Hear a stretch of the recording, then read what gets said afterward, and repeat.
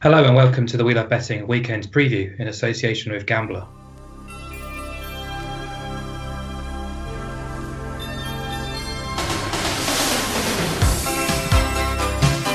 Hi guys, hope you're well. Marco O'Hare here from We Love Betting, joined as ever by Tom Love and Will Dyer on Thursday evening as we look ahead to the weekend's bets, or the best bets. Starting to take that long furlong home, guys. The season feels like it's flown by for me. I'm not sure about you, but just a few weeks left to enjoy before attention shifts towards the Euros, and then the cycle begins yet again in August. But before we do get into the best bets, let's see if we can learn a bit more about you two. You two fine gentlemen. You've given us your best beers, your takeaways, your best nights out, where to take a date. We've done it all. But I'm going to take things on a slightly sinister route this week, and it's not intentional to compound your misery, Will. I do really sympathise with Swindon's relegation, but it got me thinking. I wanted to know about your worst day supporting your club. For me, there's been many following QPR, as you might expect. I'll probably go back to 1996. I was a 10-year-old in QPR, relegated from the Premier League for the very first time.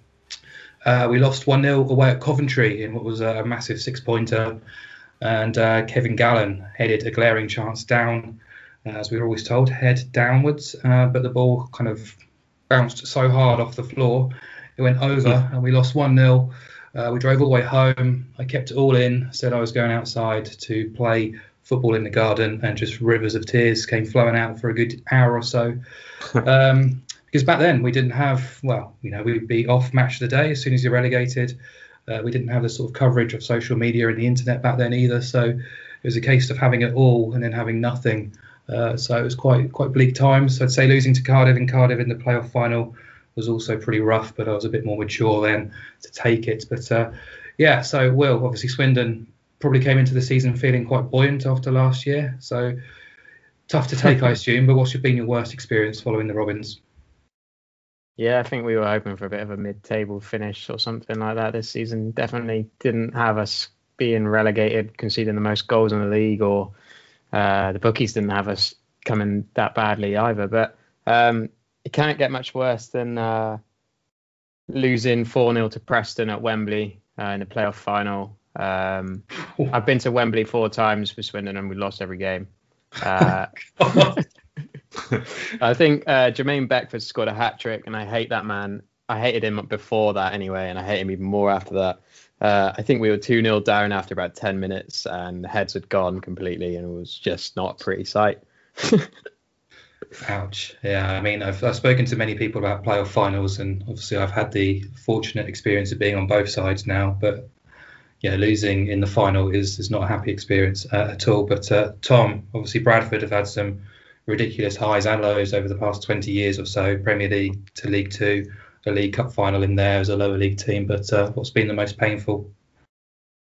Well, there's a couple. I mean, just carrying on the playoff theme, we played Millwall under Stuart McCall in the League One playoff final, and we'd been on a real kind of upward trajectory under Phil Parkinson, and we managed to get into the playoffs, and we beat Fleetwood in the semis, and then the final, nothing really in the game against Millwall. And later on, Steve Morrison scored a goal that was offside. I still to this day believe that was about a yard offside. And I remember that. Yeah, you just get that sinking feeling, just like, it did feel a little bit inevitable. They kept putting crosses in, but we were heading them out. And there was one point where Tony McMahon, our right back, he could have just squared it for a tap-in for Charlie Wyke, who's now at Sunderland doing well. And that'd have been us through and into the Championship. And then you don't know what could happen from then on. I mean, I've never really seen in my lifetime since I've been supporting City us kind of in the Championship, really. It's always been League One, League Two. So yeah, that was probably one of them. I can remember an away game. It was my birthday, actually. We went to Oldham with a couple of my mates, and then we were going to go out in Manchester after and kind of stay over there, have kind of a big do. And we were 3-0 down at half time. I think it was the last game under Gary Bowyer. And that's the only time ever that I've left the game early, and we just went at half time. Was like, no, I can't be bothered with this. We were playing awful, getting battered. I'm like, I want to get on the beers. I don't birthday, man. I don't want to watch this. It's awful. So yeah, we scooted off, beat the traffic, going to Manchester and drown our sorrows. But yeah, you can't really get. What's that? Was it a good night? Well, I can't really remember, to be honest. Well, steaming off my face. So, yeah, it must have been. But yeah, I don't think anything can get worse than a playoff final defeat. But I did, as you said, Mark, I've been on the other side of it when we beat Northampton 3-0, which was a little bit of an anti-climax that we battered them. But yeah, that Morrison goal and then seeing all the Millwall fans at the other side of Wembley, just crushing, really. You cling to those moments as well, don't you? We also lost to Millwall in a playoff final at Wembley as well, and Charlie Austin, who you all know very well, Mark, was through on goal, and there was a genuine bobble. There was a genuine bobble when he hit that shot on a Wembley pitch. It was just completely so unlucky. I don't think it was anything to do with his finishing, but we'll leave it at that. Well, we've drowned our sorrows there a little bit, but very quickly, best moment supporting your teams. Mine obviously was the playoff final win against Derby, which you all have probably seen. Tom? Well, you can't really complain in the kind of decade that we've had at Bradford. So many. I think the best moment ever, not even just in football, just probably in my life, is the away game at Villa Park when we went through and got to the final of the League Cup. We ended up playing Swansea then and lost 5-0 when we had one shot in the entire game, which was a bit of a stinker really. But like that entire cup run, we beat Wigan away and we had 5,000 fans behind that net on a Tuesday night, beat them on pens. We beat Arsenal at Valley Parade, frozen pitch. Wenger was complaining about the size of the changing rooms and everything.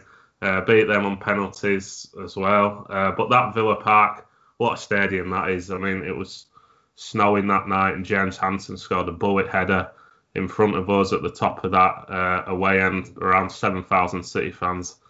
Just unbelievable, just magical. And that's what football's about, really, isn't it? I mean, we've not had a chance to get into grounds or anything, but it's kind of made you think like you don't really like football for watching football. It's the moments when you're there actually in the stadium that make it so special. I couldn't agree more, and I think supporting a team in the lower leagues, not United's, Liverpool's and Chelsea's, etc., but supporting the likes of Swindon, Bradford, even QPR, I just think it's tremendous character building as you grow up, really. Just learn to experience different emotions and how to deal with those emotions, heartache to elation and everything in between. It gives you a real sort of sense of expectations and how to deal with them. But Will, your best moment?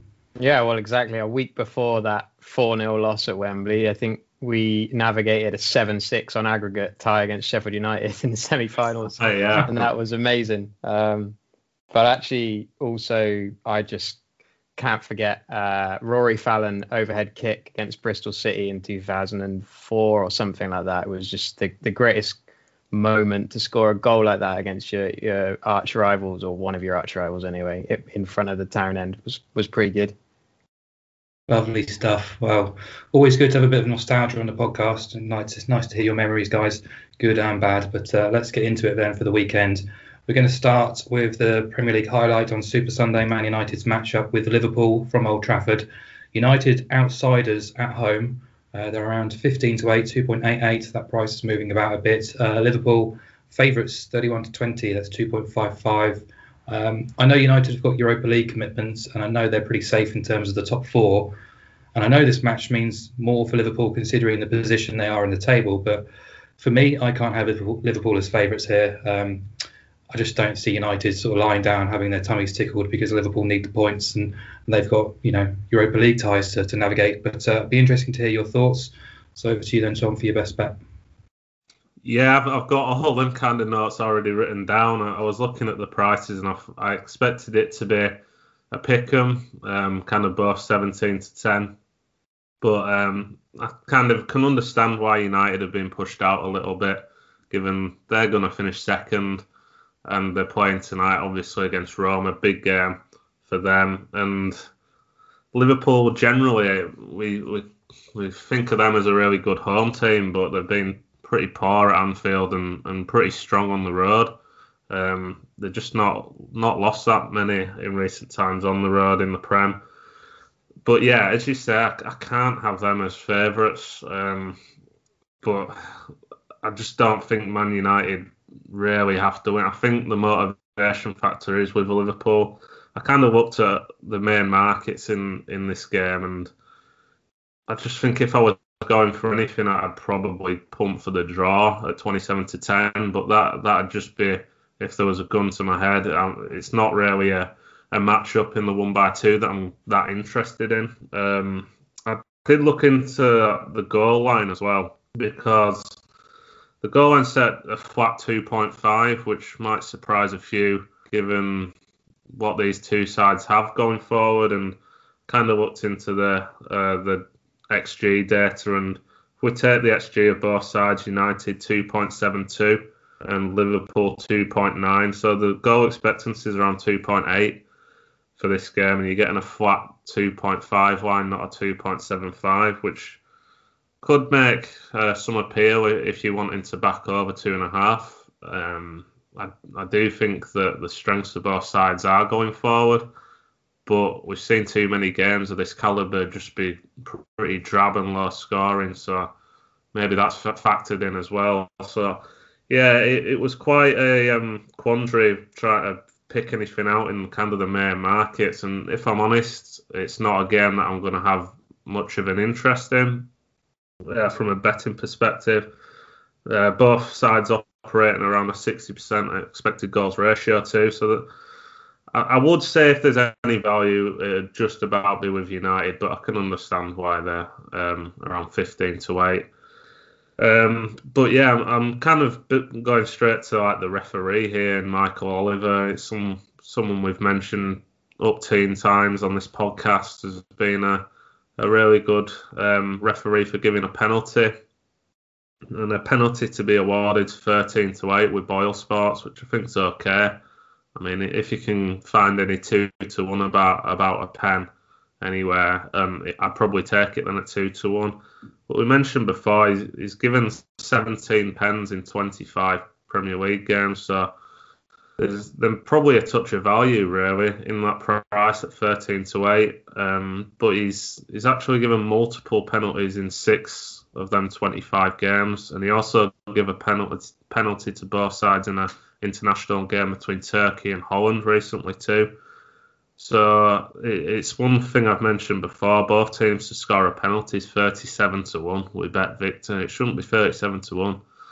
I'd say like hopefully some point in the summer I'm going to kind of drill down into more penalty-based data and how often this happens. But for me, it should be much shorter than 25-1. It shouldn't be anywhere near 37-1. Here you've got United, who've been given 9 pens. That's the second highest in the league. Liverpool have had 6, which is the 4th highest. And the conversion rates, United have converted 8 of 9, and Liverpool have converted all their 6. So yeah, both teams to score a penalty would be kind of a long shot option for me here, 37-1 with Bet Victor, which you can do under their method of goal market on the Bet Builder. Just too big. I don't think they've factored in the referee in any of these kind of pricing models. I just think they go with a similar price week in, week out. And yeah, I looked at Oliver. It's interesting because there's some refs who are really good for pens, but they're just not that good for cards. And he kind of fits that narrative. And he's a ref who's in his last 9 games given 3, 0, 3, 2, 1, 4, 5, 1 and 2 in terms of cards, which is pretty low. And obviously these two don't like each other. I mean, you hear that all the time, but look a bit deeper into the last 6 meetings between them. There's been 9 cards apiece, no red cards either. So it's an average of 1.5 per game. So I looked at each team to have under 3 cards, which is 4-5 on Bet365's Bet Builder. That'll probably be my main option here.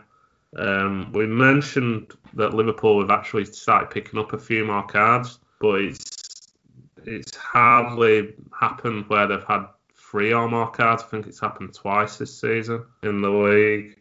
So yeah, 94% of games Liverpool have seen under 3 cards, and United have seen under 3 cards in 76% of games as well.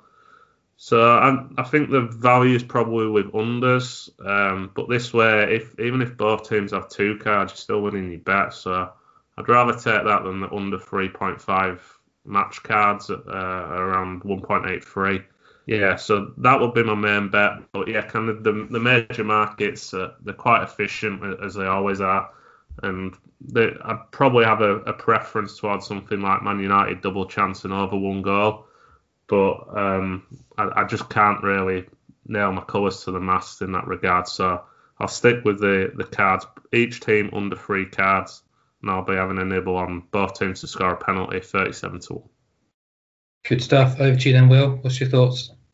Yeah, I'm of the same opinion that I can't really see why Liverpool should be favourites. Clearly, something to do with this Europa League fixture, because on the data, obviously Liverpool have been data darlings for a lot of the season as well, but it's not so much a case at the moment. It's quite similar between the 2 clubs as well now. So I don't know. I've started to wonder whether the tide has actually completely swung back towards United here at this rate. It seems this bad run is now a bit more sort of systemic for Liverpool. The long-term injuries are obviously still a driver, but it seems some sort of overhaul is required, in not just defensively, but going forward. They feel like they've dropped a level. They did seem to be signs of life in that victory at Emirates, but it's not really a major scalp at the moment, beating Arsenal. And yeah, just since winning 7-0 at Selhurst Park on the 19th of December, when they were top of the league, they were 2 clear of United and 5 of City. Since then, they've won 6, drawn 5, lost 8. And in that same spell, United have won 11, drawn 7 and lost 1. So on that basis, yeah, there's no way you'd have me back in Liverpool this weekend, really. One thing I sort of gleaned from this schedule between the Europa tonight and then the weekend, obviously the lineup actually should be out in about 20 minutes from the time we're recording, so it would be ideal if we had it right now. But Paul Pogba and Edinson Cavani should return to this starting 11 tonight after they were sort of rested on Sunday against Leeds, or partly rested. Which means we expect Mason Greenwood to be rested tonight, or swap back out and then back in on Sunday. And he's been a bit of a money spinner for me in recent weeks. He's been on his shots prices and goals prices feel like they've been a little bit of value on them. Against Leeds, West Ham and Chelsea, he's played up front in recent weeks and managed 4, 5 and 2 shots in those games. And basically overall, he averages 3.18 shots per 90 this season. 34% of those are on target, which is around the average mark. But basically, I feel like the best value on him is actually an anytime goal scorer price. Since if we're getting 10 to 11 and him to have 3+ shots, which seems about the correct price. And I did what I did with Bellingham last week as well. I looked at basically 11% of shots are goals this season. So if he's going to have 3 shots, obviously Liverpool are a slightly tougher opposition, but let's say around the 30% chance of scoring. So 2 to 1, whereas we can actually get 7 to 2 on him to score anytime. I think he could well play up front and definitely get a fair bit of game time here if we're, like we say, with United have done most of the hard work in the league already. So he's 7 to 2 to score any time at Grosvenor Sport and Mr. Green and all the other can be operators or providers. So I'll have a little go on that one. He's quite a lot shorter elsewhere. He's around 11 to 5, which seems closer to those sort of expected odds that we use that maths to work out. I will add Man United at 11 to 10 +0 Asian handicap as well with BetVictor. I feel like that there's only a low risk with that bet, and I do think there's some value in United, but maybe it's not a huge amount. I did look at Michael Oliver as well. I even had it penciled in, but I wasn't going to put it up because I had another penalty bet. But I do like Tom's long shot there as well. He's obviously we've looked at Oliver's stats there, so I won't go through him in detail. But he's basically it's 5 to 2 for a pen to be scored at BetVictor, which is the best price. which would suggest that United to score a penalty is 5-1, and that is the price with Bet365. But BetVictor actually have Bruno Fernandes to score a penalty at 7-1. I can't really see any reason for the sort of little increase in value on there between 5 and 7-1. Bruno Fernandes plays pretty much every minute in the Premier League, has taken all of United's 9 pens in the Premier League as well. So I think 7-1 is a little extra long shot. So actually three bets for me on this match. United draw no bet or plus 0 Asian handicap at 11-10 with BetVictor. Mason Greenwood to score anytime at 7-2 with Grosvenor Sport, and then Bruno Fernandes to score a pen at 7-1 as well. And I couldn't put you off with Tom's BetVictor, both teams to score a pen long shot either, for sure. Lovely stuff. Some great angles there from a game which probably wasn't sort of striking off the page as it normally would do with considering the state of play in the Premier League. But there we are. Let's move on. We didn't actually put a poll out this week for our European Game of Focus purely because we felt the standard of games across the continent this weekend wasn't particularly high. Obviously, there's no Bundesliga with the DFB Pokal taking centre stage. But we have decided to focus on France again because on Sunday night, title challengers Monaco and Lyon I think deserve their airtime here because it's been a thrilling title race. And it was a thrilling game last week between Lille and Lyon, which we covered.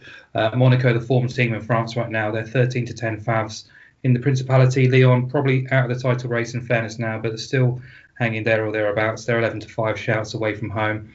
Go back to you then, Will, for your view and your best bet. Yeah, the free transfer Burak Yilmaz took Lyon apart last weekend, didn't he? 2-0 down, and terrific free kick and a perfect square pass assist to, I think it was Jonathan David, and then a breakaway winner as well at the end. So huge result for Les Dogs, and all but ended Lyon's title hopes, really, I would say, really with considering the class of the fact that there's 3 tough teams in the race with them, that you're not expecting them all to slip up enough in these last 4 games. But still an enormous match for Monaco for sure. And then I think also it was quite a deserved result for Lille as well last weekend. If you look at the XG, it was 1.87 to 0.95. I think Lyon were a bit lucky with some scrappy things going on in the box. Jose Font didn't do too well, but it was, I think it was sort of unlucky as well, really, that they conceded 2 goals early on. And both Lille and PSG actually faced sides in the top half this weekend as well. So anything could happen in a way. I think they got Lens and Nice respectively. So you feel Monaco have to keep their foot on the gas, being sort of 2 points behind Lille and 1 behind PSG if they are to capitalise at any point. Lyon have only won 3 of their last 9 Ligue 1 games now. They were top on match day 19, as we mentioned last week, but still now 6 points off the pace. So, yeah, I mean, I felt last week Lille to keep a clean sheet did seem quite unlikely, and that kind of went quite early, and I felt that might sort of lead to both teams to score sort of scenario, and that came true in the end. And I think Lyon will be a bit of a wounded animal right now, although Monaco did beat them fairly easily at Groupama Stadium just 10 days ago. In the Coupe de France. I'm not sure I would trust Monaco at 13-10 quotes, really. Both their goals came after the Diomande red card in that match. There were 8 yellows and 1 red in that meeting in the Coupe de France, so that could still be a little raw. I did look at the ref. It is Clément Turpin, which is not an ideal scenario, really. He's got one of the lowest cards per game this season in France, 20th of 23. So I kind of skipped cards. Otherwise, I would have really fancied it with the magnitude of the fixture, really. And Pinnacle had the line at over 4 bookings at 10-11. So I would expect other bookies to price up around evens. And I think there's not really enough value with Turpin, who does a lot of these high-profile games in France and UEFA as well, really. So I went kind of back to goals. Both teams to score is only 8-15, I guess, because Monaco are a lot more of an attacking style team. So not really any legs in that either in terms of actual team goals. But my real sort of edge, I think, in this match is Ben Yedder. So he came on early for Stefan Jovetic at Angers, which we both had as our naps last weekend, and I felt it seemed about a fair result, the 1-0 away win in the end. So they didn't really do enough in front of goal, but they really limited Angers to absolute nothing, basically. Just didn't do enough themselves. And Jovetic went off injured, and then Ben Yedder came on and scored a nice little winner later on in the game, a little dink over the keeper. And I mean, he's actually, the last 5 goals he's netted have come as a substitute, with Niko Kovac having preferred to start Jovetic. And looking into the reasons for that, it's basically because Ben Yedder had coronavirus and feels like he's lost a little of his pace, or at least it seems to be that's one of the key drivers for this, because Yedder is actually the captain of the club. So now we got Jovetic out this weekend with a calf injury that forced him off against Angers, and he should now get more game time. I mean, he's scored 5 goals in his last 4 matches, even though none of them were actual 90-minute affairs. He scored off the bench against Lyon in the Coupe de France. So I just feel like he's got a great chance now with 90 minutes ahead of him to sort of, completely show Kovac why he should probably be starting these matches. He is just 10-11 to score anytime at Bet365, but 13-8 with Betfair and Paddy Power, who look a little out of kilter with the rest. So I really like that price. That's my main play on this game, or my only play actually, unless you kind of fancied him to score 2 or more, which is boosted actually at BetVictor 19-2, about a point bigger than you can get anywhere else. But I'll just go with him to score any time at 13-8 at Betfair and Paddy Power. Okay, over to you then, Tom. Talk to me. Monaco, Lyon, Sunday night. What's your angle?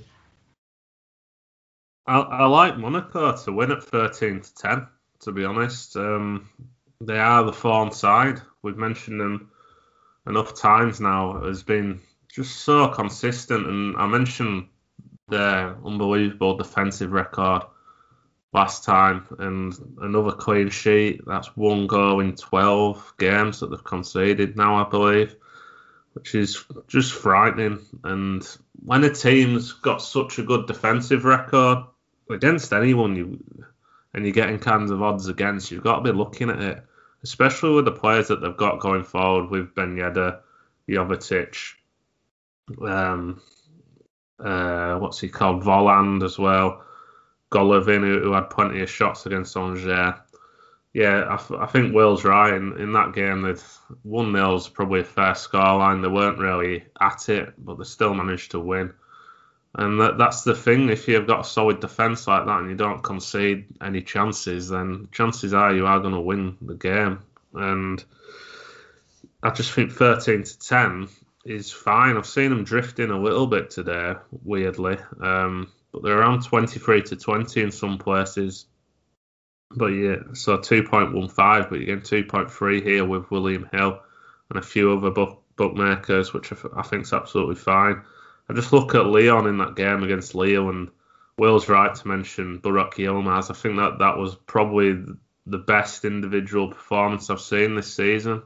I watched that entire game, and he was everywhere. I thought that he'd be one of these strikers now at his age that would just kind of linger around the box and not really do much, but he was popping up everywhere. He was running the channels. Just looked a massive threat and laid one on a plate for Jonathan David. And yeah, Lyon went with a really weird back four there. Denayer wasn't fit, so Desiglio had to go in at centre half. He's naturally a left back, and the youngster Barr went at left back. Just a bizarre. I'm not really sure what was going through the manager's head there, because they had the likes of Cornet, Hussam Aouar, and Bruno Guimaraes on the bench for this game. So they're really 3 players who should be starting week in, week out for Lyon. And whether he's trying to be clever doing that and try to save them maybe for this game, but they look to be out of it now. That's with Monaco beating Angers and PSG winning as well, it's put them really on the back foot. So they're going to have to come out and win. So I can make a case for goals, but again, Monaco just aren't conceding at the minute, and I expect the goals to come from Monaco. So Monaco to win at 13-10 is fine for me. I think that will be my best bet. And well, you've got to think about like the psychological factor as well with that win in the cup over Lyon just a couple of weeks ago. Deserved to win that. That was a very feisty game. They always are between these two. It's a shame that Turpin is the man in the middle he's kind of like the Michael Oliver of France in that he's given all these big games. He does quite a lot in Europe too. So he's a bit more of a sensible ref, I guess, which we absolutely hate to see. We want to see these refs going mental with the cards. So the card angle, you can make a case for it, but Lyon didn't even get a card against Lille, annoyingly, which we were on cards for that. Lille got 3, so maybe you could look at Monaco cards, perhaps, if they do take the lead. They're usually quite decent for a card. They picked up 2 again against Angers. But I'm looking at another anytime goal scorer now. I mentioned him last week, Guillermo Maripan, who's 11-1 with Unibet to score any time here. He's 10-1 in a few of the places like Bet365 too, but he's as short as 5-1 in places and 11-2 in quite a few other places. So it's always interesting to see the price differences on centre halves to score any time between these bookmakers. And if you're getting double figure price, I'm going to take that. I mentioned him last week that he scored 5 already this season. He's had a shot in 12 of 19 games that he started. And he actually hit the bar against Angers, a looping header that, I mean, if he was half a yard further back, that was in.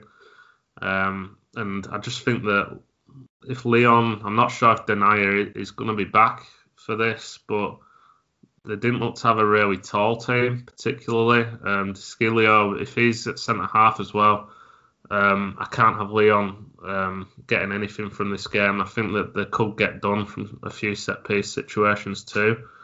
But you could also see him getting done in behind as well. How high that line was at the end for that Yilmaz goal, with Yazici getting that flick on, and the centre halves are like five yards deeper than the halfway line. Real schoolboy stuff, especially when you're in a title race, just going to throw it away like that. So it says a lot about their kind of game management, I guess, and it's quite erratic. So yeah, I'm all aboard Monaco here. I think Monaco to win at 13-10 is great, but Maripan is a big price at 11-1. I'm going to have a little tickle on him for a bit more interest. Good stuff. Right, let's move on. Business time. Going to go through naps, next bests, long shots, and everything else. Starting with the latter, as we always do, and back to Will for his long shot. Sure, yeah. Another EFL pick here. I'm going to bottom of League Two, actually, Barrow and Southend. God knows what's got me doing this, so they're really. But Barrow made sure of their future in League Two in midweek. Pretty good effort with 2 games to go, really, for them. 8 points clear of the drop zone in their first professional league season for 48 years. So they were 4 favourites for the drop in the anti-post markets as well in August. So they've basically proven the bookies bang on, 1,000-1 to win the league, and 4 favourites for relegation. So kind of exactly where we expected them, really. David Dunn replaced Ian Evatt in pre-season, was sacked by mid-December, and then since then we've had assistant Rob Kelly has had sort of 2 interim stints sandwiched between 7 games under Michael Jolly as well. And what Rob Kelly has done in both of those stints has been pretty vital to their survival achievement. And yeah, they're second. They're playing second from bottom, Southend, who are 6 points behind Scunthorpe and Colchester with just 2 games to go. Colchester faced Salford and Tranmere in their last 2 matches, and Scunthorpe faced Stevenage and Bradford. Southend will be hoping that Bradford do them a favour this weekend for sure, Tom. And all of those matches are quite tough, I would say. So this is not completely out of Southend's reach, actually, surprisingly. I'd kind of had him written off completely. It does come down to goal difference, and that's a lot about what my long shot is here. Phil Brown remains convinced his side can avoid relegation on goal difference, despite being 8 goals behind Scunthorpe. He'd said basically that it's looked to bridge too far at many times, and he's only been there for 4 games, but it's kind of, with if you get a couple wins and the other teams lose, you immediately sort of double up on the reduction in goal difference between you. So I think that he's basically said that they're not giving up. He's kind of got the dressing room on his side. I know that he replaced Mark Molesley recently, and many people were kind of against that decision. I was inclined to agree with that as well.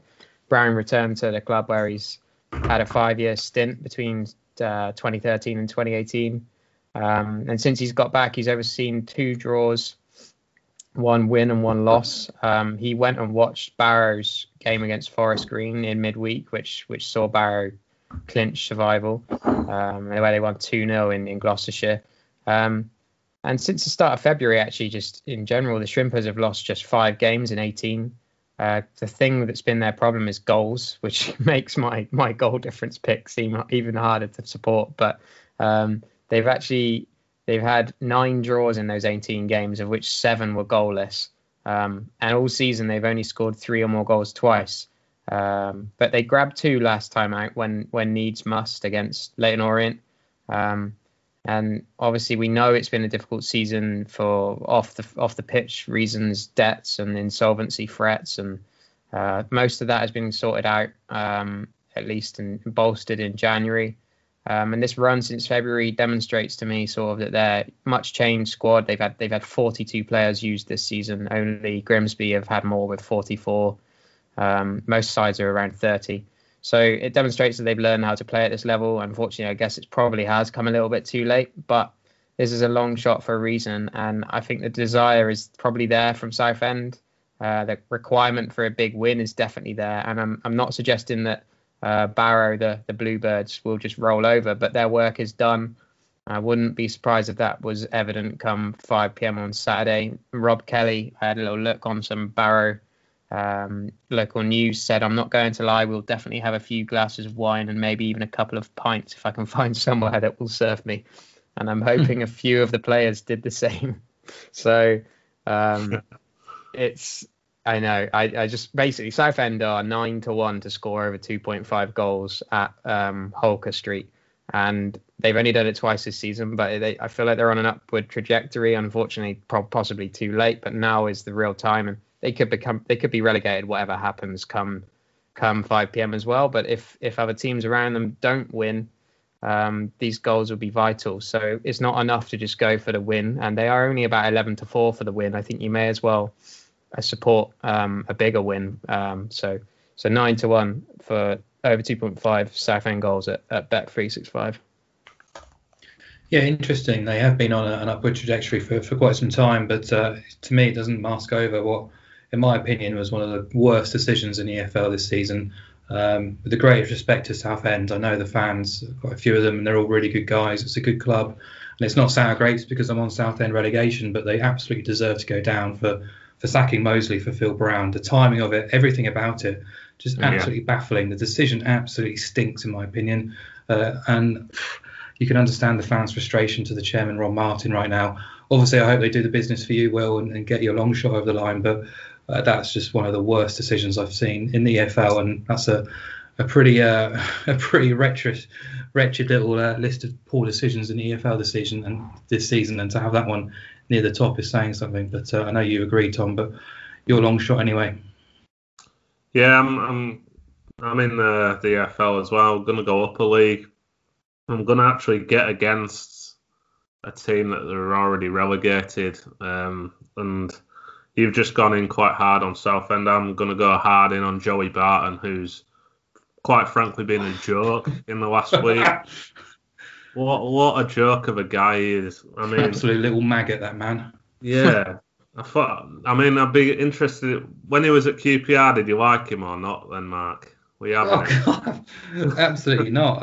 Absolutely despised him. I'd love to use a 4-letter word to describe him, but I can't. But I don't know. You all think about the Aguero goal that won Man City the Premier League title, but earlier in that day, he pretty much sabotaged our chances of survival by getting sent off just needlessly. And if we'd been relegated that day, he'd been vilified a lot more than what he was really. But the supporters despise him and never want him back anywhere near the club. What did you think of his French accent, Tom, back in the few years ago? Almost as good as yours.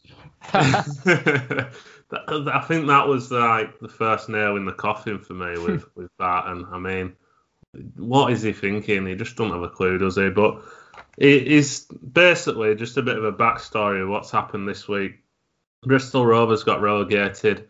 I'm just going to plug that I put them up at 8-1 on the Antipost podcast as one of my strongest bets of the season, and I'm not surprised that they've gone down given that squad. First and foremost, like, it is a bottom 4 squad. There's no getting away from that. I said that at the start of the season. Poor signings. They didn't replace Johnson, Clark, Harris either, or any of the central midfielders, Clark or Sercombe.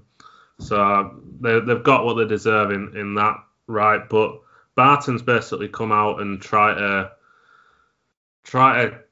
shy away from the fact that it's his team that's gone down. He's saying that he's not going to count this relegation on his CV. Well, you're going to be the only one doing that, Joey. I think everyone else is having that on your CV, because over the 16 games that he's overseen in the league, they've lost 11. And let's not forget that they were outside the drop zone when he got this job. It was in their hands, and he's blown it because he just doesn't know how to adapt. Fair enough, the team at his disposal, there's probably not enough quality there. But I think if they'd have kept with Ben Garner, they'd have probably improved. It wasn't great to watch under him, I think it's fair to say. But I think Bristol City fans, Bristol Rovers fans maybe had a few kind of delusions of grandeur with that side that they had. I just looked at it and I thought that's probably the worst squad in the league. And any kind of survival, whatever it took, if they got survival, that would be a good season. But yeah, they've just been on a downward spiral. Just looking down the record now, they lost 5 in a row, and they've beaten really out of form Doncaster. They got a point at Northampton, and they've lost the last 3 games without scoring. Just really struggling up front. They haven't really got a striker of note at all. And you've got to find a different way to get points if you haven't got a striker who's going to score goals, and Barton's just not done that. So he's basically come out and said, I'm happy if every single player here left, because I don't want any of them in my squad. When we're down in League 2 next season, don't expect to see the football that I want to play, which is a ridiculous thing to say. Why can't you? If you've got kind of belief in your own ability as a manager, then go out and play the football that you want. Get the players in that you want. Don't think that you've got to go route one, because you don't. We've seen plenty of good teams get out of League 2 playing good football. So yeah, he's come out with a load of all tosh, and the players, I wouldn't be surprised if they just don't try a leg from now till the end of the season. If they're hearing that they're not going to be there next season, no kind of managers who might be looking to take them on next season at a different club are going to view them on these last 2 or 3 games at all, because they'll understand the situation that they're in. And yeah, I just think you've got to get against a team who they're lacking quality, confidence, and they don't want to play for the manager, and the manager's not bothered about the results. So I can't believe that Crewe are 13-8 to beat Bristol Rovers this weekend. I think that they should be around 11-10. I think it's a massive price, just because Crewe are a side who have belief in the ability about how they play. I think Will mentioned it about Crewe recently, how they just like to get the ball on the floor and just be expressive and do what they've kind of been brought up to do, which is play decent football, attractive to watch, attacking. And I just think that they're going to run all over this Bristol Rovers side. So my long shot is actually Crewe -1 on the handicap at 19-4 or 5.75. So almost 5-1 with Red Zone.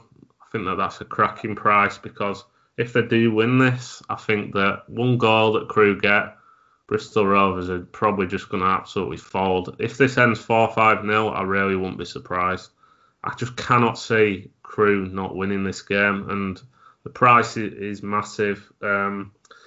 Interestingly, a lot of Crewe's wins have actually come to nil, which I was interested in when I kind of looked into that. 10 of the 16 wins that have come to nil. 6 of them have been 2-0 as well. So when they do win, they tend to cover the -1 handicap too. So yeah, I just think that with Charlie Kirk, one of the best young players in the league, there's a lot of players there who could get a move in the summer, so they're going to still have quite a bit to play for personally.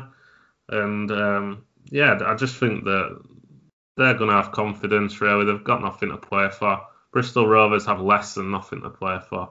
Barton, I just hope that they get battered this weekend, because he deserves a lot more criticism than what he's getting, because he actually said, I'm going to take full responsibility for us kind of going down, and then just went on to say all the players are awful. I want my own players in. I don't want any of these here next season. Basically putting the book on everyone else, which is kind of a measure of the man. So I actually think if he gets sacked from Bristol Rovers next season, he's not going to get another job in the Football League. Just so you know, guys, if either of you ever want to slag Joey Barton off, you've got my permission to go 2-footed in, and we've always got time for that.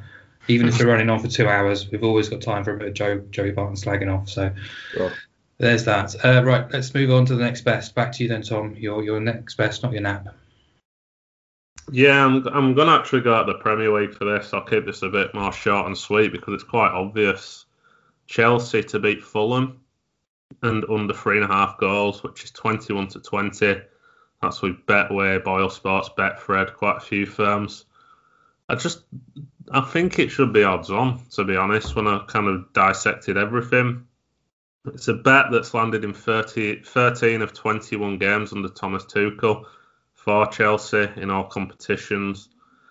And obviously they played Madrid in Madrid midweek, and then they've got the big reverse game. So I just think it's one of them games what he'll just want to get done. If he can get an early goal, then Chelsea have kind of the control on the ball to just see the game out.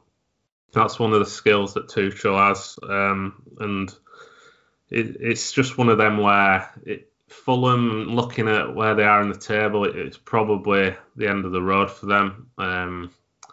You might think, they're going to have to come out and try and win, but I just think with it being a local rivalry, they don't want to get embarrassed, and I think they'll just try stay in the game and be quite defensive like they have been, and maybe try and nick one, but I just don't think they're going to have enough personally. And Fulham have seen under 3.5 goals in 88% of games, and they've actually seen under 2.5 goals in 3/4 of their away games too. So tended to be quite low scoring affairs away from home. They've been better away than they have at home, but kind of against the best teams that they've come up short. And I just think that Chelsea probably go 1-0 up in the first half, probably seal it in the second half with another goal. They're not going to go hammer and tongs for a 5-0. It's just not their style.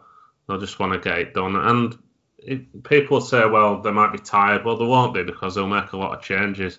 You saw what he did in that midweek game. Made a triple substitution, brought Havertz on, Ziyech on. I can't remember who else came on, but them kind of players will be playing for maybe a starting place in that Champions League second leg if they can perform. So there's motivation there for Chelsea. They're still going for top 4 too, but they'll do it in a manner where they're quite safe. And yeah, Chelsea to win at 1-2 is fine in my book, but odds against on them to win an under 3.5, given it's landed in a large majority of the wins under Thomas Tuchel, is absolutely fine for me. Yeah, and odds against 21-20 looks like a nice, simple way. Yeah, agreed on that one. Will, your next best? Yeah, I'm going to put my allegiances aside this weekend and tip up the quiet neighbours, Oxford United. Only only Wigan and Hull. Yeah, I couldn't say put my allegiances aside without having a little dig at the same time. um, Only Wigan and Hull have won more points than Oxford in their last 5 matches, so they're a form side. The tilt towards a playoff spot is at full pelt for the Yellows, who've scored 17 in those last 5 games too. So a feature of their season has been difficulty keeping clean sheets, and they're just 1 clean sheet in the process of those 5 games. But attack has been the best form of defence for them, and you sense if they make the playoffs, they may come unstuck against some of these more organised outfits in the top 6. Against the current top 6, they've taken just 7 points from those 12 matches. So they have a 1-1 match, drawn 4, lost 7. But that has actually meant that they've been pretty good flat track bullies, Oxford. I think a few people remember in the mid-season point where they won 7 in a row. All of those victories were against sides in the bottom half at the moment. So that was Fleetwood, Rochdale, Rovers, Burton, Plymouth, Wimbledon and Northampton, all sort of swatted aside in pretty ruthless fashion. They were scoring a lot of goals and keeping fair few clean sheets at that time. And they've kind of come back to that form again of late. This weekend, Shrewsbury host them, and they were smashed 4-1 at the Kassam only 2 weeks ago because it was a rearranged fixture from the sort of coronavirus times a few months back. So Shrewsbury have lost 6 of their last 9 matches. They're on the sort of the meadow, as it were, I guess. And certainly they're a bottom half club. So nothing to play for Salop at all at the moment. One of the least formed sides, and I think Oxford at 19 to 20 at Bet365 is a good price. You'll also get the early payout market if you take the price there. So they are ticks smaller than some of the other bookies, but worth it for that early payout, I think. Just a simple one for me there. Yeah, good stuff. Like the sound of that. Right, best part of the show, the naps, the best bets of the weekend. Back to you, Tom. Well, yeah, I know that you're keen on this one, Mark, as well. I sent you a message this morning saying I like this bet, and you'd already written about a page of kind of stuff backing it up, which is always good to see. And it's getting against a team that I mentioned last week in Bordeaux, who are really in quite a sorry state at the minute. Obviously, it's come out a bit more this week about them going into administration and the American owners wanting to sell up. I just don't really know why a buyer's coming in for them either. It's going to be a really tough summer for them, and all the players that are there probably not going to be there next season, or a large majority of them. And yeah, they went down 4-1 against Lorient in an insipid performance. So I watched that game. They just looked like they didn't want to be there. You just got that vibe from them, especially at the back. And you can learn a lot, I think, when you see players' reactions to goals, and they weren't fuming. They were just like, oh, well, who's meant to be doing the job there? Shrugging their shoulders. Really poor. Koscielny wasn't fit for that. I'm not sure on his situation, but I don't think he'll be back for this. And they're at home against Stade Rennes, who are really on form. I kind of was surprised that Julien Stéphan, their manager, got the chop a couple of months ago, because he'd done absolutely wonderful things with that club. But maybe they did need a refresh. They'd had a couple of really long seasons under him, and maybe things went a little bit stale, I guess. For the players that they've got there, they should be kind of challenging for Europe. And they're still in the mix, to be fair. But Bruno Genesio's come and done a great job at just lifting things. They've looked a much more attacking threat, finding different ways to win as well. And they're showing much more in the final third, with Martin Terrier, who's been great as kind of a makeshift striker, and Jeremy Doku, player who's improving all the time. But yeah, it's more against Bordeaux than anything. They've actually lost 12 of the last 14 games in all competitions, and they're a team that they're probably going to be safe, but the players' hearts aren't in it at the minute. And yeah, if you look at Genesio, the last 6 games for Rennes, they've won 5 and drawn 1. Battered Dijon in the end. And I can see parallels with that Dijon game as what could happen here, because when Rennes took the lead eventually, they went 1-0 down, but then after that Dijon's heads dropped and they're already relegated. I could see something similar happening with Bordeaux here. And defensively, they've got the players to kind of shut up shop if they have to, Rennes. But I just think they'll outscore them ultimately, and they're 4-5 with SBK to win, which is absolutely fine. It's 3-4 with Bet365 if you want that early payout, which I think is fine too. I think that might come in a little bit. I'm expecting a lot of movement against Bordeaux in these coming weeks because, yeah, there were absolute shambles last week against the Lorient side who were trying to fight off relegation below them in the table too. So a team like Rennes in the top half of the table going for Europe are going to pose even more of a threat. So, yeah, happy to take Rennes to win 4-5. Good stuff. Will, your nap of the weekend? Yeah, another French play for me as well. We spoke at length last week about Angers' predicament with Stéphane Moulin leaving at the end of the season, so I'll leave it there with them. But going to Stade du Moustoir, Lorient versus Angers on Sunday at 2 p.m.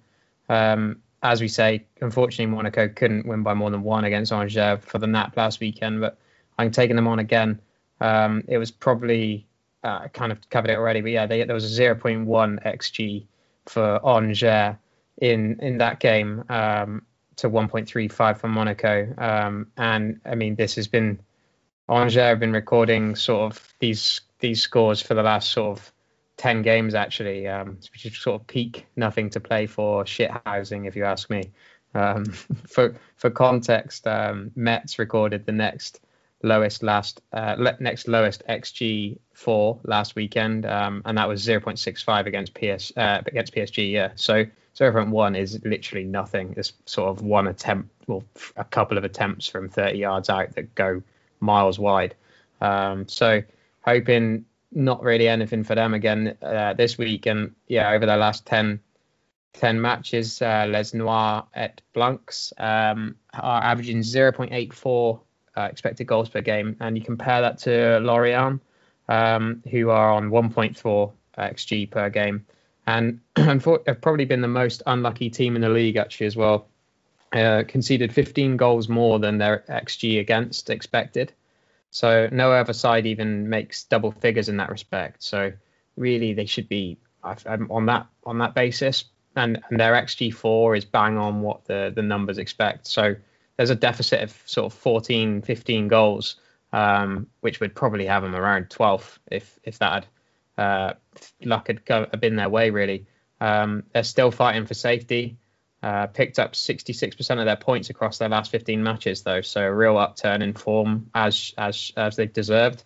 Only 5 clubs have accumulated more points during that period, and Les Merlots have 6 wins across their last 8 at home as well. So they're in fine form at home, where they really always pick up a high percentage of their points. It's 74% of their points there this season, which is pretty commonly the case because of their sort of hybrid synthetic fibers sort of merged with grass pitch that they have there. So it's been good to see that the board have clearly backed Christophe Pélissier, and they will welcome 3 points if they can get them from this tie to keep Nantes and Nimes at bay. I read up about their fixture, that game against Bordeaux that Tom just mentioned actually, and the first 30 minutes was a really, really high level of performance and sort of blew him away. And he's mentioned that they have this 40-point kind of bar that they're trying to reach, and they have to get to it, and there's still 4 matches to do that. They'll kind of carry on in that respect. I think they need 6 more points, I think it is, or 7 more points to get there. So he's not letting his foot off the gas by the sounds of it. And I fancy them strongly, really, at 9-10 to win with Betfair. Again, I'll oppose Angers if the team is right, and I think Lorient are a right kind of team at the moment to get behind. Yeah, they were very good last weekend against a very poor Bordeaux team, but very impressive. And as you say, their home form has been very strong this season. But cool, that's everything we've covered from the main sort of areas. All that's left to ask is if there's any other business that you'd like to cover, which we haven't been able to mention just yet. I would say we've run on quite a bit so far, so keep it reasonably concise. Over to you, Tom. Yeah, just following on from what Will mentioned with Lorient, did look at them. I think that's a nice player. But Terem Moffi is a player that I mentioned last week on this section. Him to score, Lorient to win. Him to score and Lorient to win as a double, which all came in. Scored a hat-trick, and it was brilliant. Scores all types of goals. He's a big lad, so you probably... defenses think, right, we'll press high so they can't get crosses into him, but he's got deceptive pace and he can get in behind, and when he's one-on-one, he's ice cold. He can round the keeper, he can chip the keeper. He's shown so many different types of finishing. And he's 17-10 with Unibet to score any time, which is too big. I think that he should be closer to evens, really, given his form, and then you look into kind of the data that kind of backs it up. There's an account on Twitter that if you're kind of a football fan and young players who are coming through, called Scouted Football, which is a great resource for a lot of people who do some really good magazines too. They actually tweeted after I'd kind of written all my notes out for this, some interesting data about Moffi, who ranks as a top 3 in the league for goals per 90, which is 0.72, which is really strong.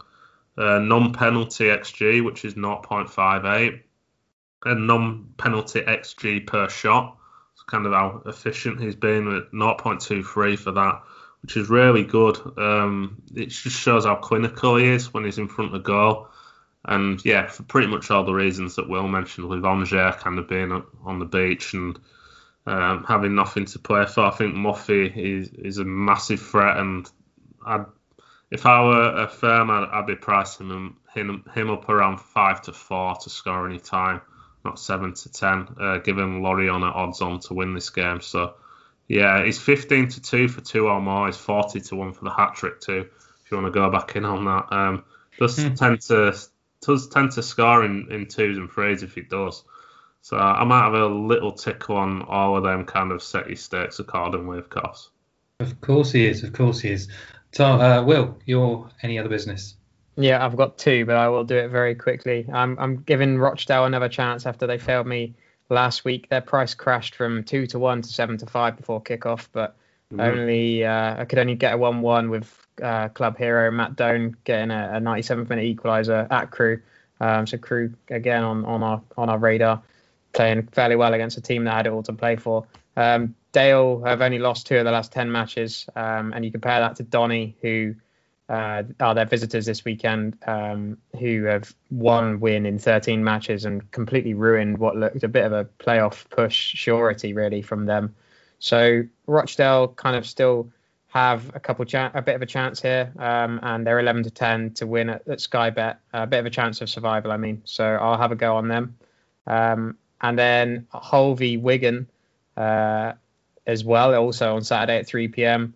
Hull have obviously won promotion back to the Championship. Great stuff from Grant McCann, who's had the support after, basically something that illustrates it quite well, is Andy Hinchcliffe said that he thinks it's one of the greatest achievements he's seen in the EFL since ever being sort of a pundit on it. So obviously relegated in last place last season and now promoted, and a lot of people actually thought they would probably struggle a bit more than they have. So they've done very well, but again, another one of these situations where they've achieved their main aim here, and Wigan have yet to get over the line for safety yet. I don't really think Wigan should be 5-1, so I will support them on the Asian handicap +1. So if they lose by 1, you get your money back. If they manage a draw, full stakes or better, a full stakes payout. That's 7 to 10 at BetVictor. Another thing where there was basically a few celebrations going on at Sincil Bank for Hull last weekend. George Honeyman doing a rendition of Queen's "I Want to Break Free" and plenty of beers around. So I'm trying to oppose these teams that are doing this and have achieved their main aim. Of course, they want to win the league, but they have 2 goes at it as well, probably or possibly. So Wigan +1 as well, 7 to 10.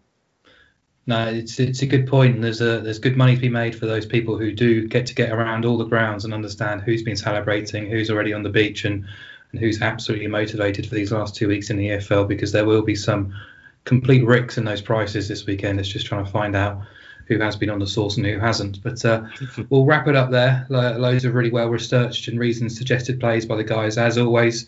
Really enjoyable. Got to kick Joey Barton when he's down, which is always good fun. But as always, listeners, thanks very much for your social media support and your feedback. It's always much appreciated.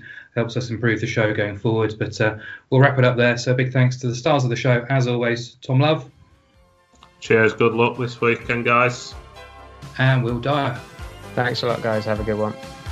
This has been the Wheeler Betting Weekends Preview Podcast. Chat soon.